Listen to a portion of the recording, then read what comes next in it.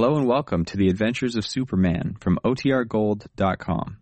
This episode will begin after a brief message from our sponsors. Kellogg's Pep, the super delicious cereal, presents The Adventures of Superman. faster than a speeding bullet, more powerful than a locomotive, able to leap tall buildings at a single bound. Look, up in the sky, it's a bird, it's a plane, it's Superman! Trapped by the Atom Man and his sinister ally, the fat man known only as Sidney, both of whom are aware he is Superman and plan to starve him to death, Clark Kent lies in a secret cellar under the garage of Sidney's secluded country house. For 3 days and nights, unable to move because of the presence of Henry Miller, the Atom Man, in whose veins runs the deadly kryptonite, Kent still retains consciousness, but grows weaker and weaker. Desperately, he tried to call out to Jimmy Olsen and Private Detective Candy Myers, who came to the house in search of him, but was unable to force any sound past his lips. As we continue now, Sidney has just returned to the cellar. The Atom Man, his nerves near the breaking point, snaps a question at him. Well, what happened? Oh, relax, my friend, relax. What did they want? What were they looking for? They were looking for Clark Kent, of course. That means they're suspicious. They know Kent came here. When was it? 3 nights ago. No, they don't. They must, or else they wouldn't have come here. I don't like this, Sidney. I'm getting out. Oh, sit down. Sit down and relax. Nothing to worry about. They've gone. They'll come back. They'll bring more cops. I've got to get out of here. Oh, don't be a fool, Miller. I said there's nothing to worry about. They've no way of knowing that Kent is here. They don't even know he had an appointment with me the night he disappeared. Then why did they come here? My dear fellow, their friend is missing. They're doing everything they can to find him. Olsen knew that I'd called on Kent the day he disappeared. So naturally, they wanted to talk to me, one of the last persons who'd seen him. I assure you, they're now convinced of my complete innocence in the affair. Maybe not. Olsen is young, but he's smart. Oh, believe me, he's not half as smart as I am. Now sit down and compose yourself. Here, I brought you the evening papers. You can read all about the latest sensation. The mysterious disappearance of Clark Kent. I'm sick of reading. I never like to read anyhow. I want to do things. I've got to do things. Can't stand being cooped up in here hour after hour, day after day. Oh, now, Henry, control yourself. If you say that just once more, All right. Now, let's see how our friend Mr. Kent's getting along. To think that this is the great and powerful Superman, the undefeatable Superman. His pulse is definitely weaker. He's losing weight. I don't think he'll last very much longer. He's lasted too long already. I can't stand the sight of him. Or of you either. Evidently the kryptonite in your blood is making you nervous. Now read your papers and I'll turn on the radio. No, I don't want to hear any more of that music. But I do. Frankly, I find it more enjoyable than your stupid conversation. You're going to say that once too often. Oh, listen to that disgusting jazz music. When Superman's dead and we are giving orders to the world, I'll have all dance orchestras abolished. That's better. The swine! They must be stopped. Who must be stopped? Look, it's in the paper. The Allies have blown up 4 more of our largest factories. Now. Stop exciting yourself. And another thing. They're beginning the trials of our leaders. Goering, von Ribbentrop, Keitel, von Papen. Our greatest heroes on trial for their lives like common criminals. They weren't smart enough. They held out too long. They should have gotten rid of Hitler and made peace. Then they'd still have their freedom and their money. It's getting late. Why don't you go to bed? I'm not sleepy. I'm never sleepy anymore. I need exercise, fresh air and exercise. Oh, this room's air-conditioned. It's too small. It's closed in. I'm like a lion in a cage.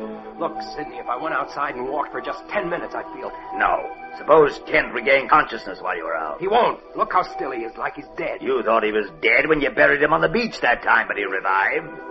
No. You won't stir from this room until Kent breathes his last, and that's final. I could kill you very easily, you know. Oh, yes, but you won't. I'm much too valuable to you. You've no brains, and you know it.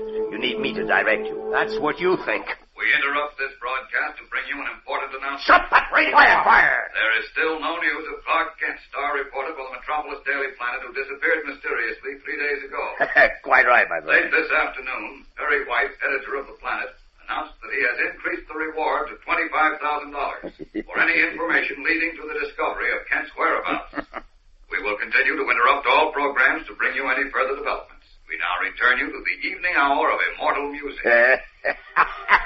Wouldn't Perry White be surprised if he knew he was offering a reward for Superman? I don't like this, Sidney. $25,000 is a lot of money. Everyone will be looking for Kent. Police, private detectives, they'll come snooping around here. Well, let them come. What good would it do them? They couldn't find this hideout in 100 years. Now, for heaven's sake, stop fretting and fidgeting. Let me read my paper and you read yours. Dirty fat swine. Sidney. Oh, now what? Listen to this. Listen, it says a group of American scientists believe that they will soon have a defense against atomic energy. It'll take a long time. How do you know it will? Well, everyone knows it. Took years to make the first atomic bomb, even after they'd learned how to split the atom. It'll take years more to find a defense against it. Maybe not. They might find it any day, any hour. Then where'll I be? You're worrying about nothing. Am I? Suppose it happened while I'm sitting here in your rotten cellar waiting for Kent to die. Then it'll be too late. Instead of my being able to destroy Germany's enemies, they'll destroy me. I tell you, you're worrying about nothing. Kent will be dead in a few weeks. You're not sure of that. He's Superman, you know. Maybe he'll last for months, for a year. Ridiculous. No man can live without food and water for long. No man can fly either, or move mountains, or withstand atomic energy, but he can. I've made up my mind, Sidney. I'm getting out of here tonight. Oh, no, you're not. I am! It's too risky to stay here any longer. I've got to make use of my atomic power before they find a defense against it. What about Superman? It took him days to revive after our last fight. Now we've been starving him, and it'll take him longer to revive, if he does. By that time, I'll have conquered the world. And then if he dares to meet me again, let him. Where's the button that opens the ceiling panel? Oh, here. Now, don't touch it, Miller. Try and stop me. Don't touch that button, or I'll shoot. What?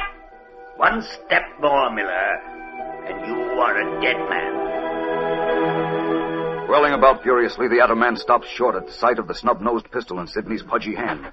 Conscious but helpless, Superman waits tensely. If the Atom Man dies, Superman may still live. We'll return in a moment for the exciting climax of today's episode. But right now, let's hear from our announcer. Fellows and girls, I'm sure that if I ask you, you could tell me dozens of things that Thanksgiving Day stands for, like the courage of the Pilgrims, and their happiness at finding a free land to live in. But I wonder, have you stopped to think of how many millions of things you have to be grateful for on Thanksgiving Day or any other day of the year? Here in America, we have warm, comfortable homes and clothes. We have good things to eat. We have games and sports and friends. So many things that we just take for granted, which young people in other countries are having to do without. Yes, gang, it's a good country we live in, and it's a good life we live in it. That's what we mean by Thanksgiving. Now, back to the adventures of Superman. In the secret cellar where Clark Kent lies helpless, chained by the power of the kryptonite in Henry Miller's veins, the Atom Man and his sinister ally, Sidney, have clashed. Attempting to leave the hideout, Miller was stopped by the threat of a pistol in Sidney's hand. One step more, Miller, and I'll shoot. You wouldn't dare. Wouldn't I? I'm playing for millions, not pennies. Do you think I'd let a stupid, hot-headed young fool like you cheat me out of it? Now get into that bunk and go to sleep. You're not leaving here until Kent is dead. I said get into that bunk. All right. You win. This time. You'll find that I win every time. All right. You going to sleep? Perhaps not. Turn the radio off. I can't sleep with that music playing. Well, now you're talking sense. I always talk sense. Yeah. You'd ruin everything if not for me. You'd exhaust your power on Superman the way you did the last time, and then where would you be? Maybe you're right. Of course I'm right. Now go to sleep. Go on, go to sleep. Remember, in case you get any more stupid ideas, that I'll be watching you. And I can shoot the head off a match at 40 paces. It won't happen again. Good night. Good night. Climbing into the bunk, Henry Miller lies on his back in the shadows, his eyes almost closed. Across the room, Sidney sits wedged in a chair, an open book on his fat knees, the snub-nosed pistol on the table at his elbow. Occasionally, as he turns a page, his sharp little eyes in their deep pouches turn toward the Atom Man. All is silent save for the ticking of a clock on the shelf. A half hour passes. An hour. And Sidney's head nods toward his chest. There is a stealthy movement in the bunk, and Sidney's head comes up sharply. His hand reaches for the pistol. Miller! For a long moment, Sidney's sharp little eyes watch the bunk in the shadows. Then once again he picks up the book and forces himself to read. 5 minutes pass. 10. His head nods. Shortly his eyes close, and soon his deep breathing indicates he is asleep. Relaxed, the book drops from his knees to the floor without disturbing him. For a time there is no sound in the room except Sidney's heavy breathing and the rhythmic ticking of the clock. Then suddenly Miller, the Atom Man, slowly, with infinite care, places first one foot and then the other on the floor. In the half-darkness, his eyes gleam like a jungle cat's as he takes one cautious step, and then another, toward the sleeping Sidney. Half stumbling over the body of Clark Kent, he stands frozen, his eyes pinned on the sleeping fat man. Sidney stirs but does not awaken, and again the Atom Man resumes his slow, silent inching across the room.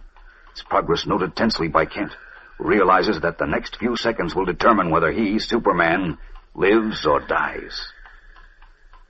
Only a few feet from his fatal eye now, the Atom Man coils himself to spring, and in that moment Sidney lifts his head, his eyes open, and he snatches for his revolver. No, you don't. Run! Furiously, Sidney and the Atom Man tangle, overturning the chair and crashing to the floor. This is a battle to the death with Superman's life hanging in the balance.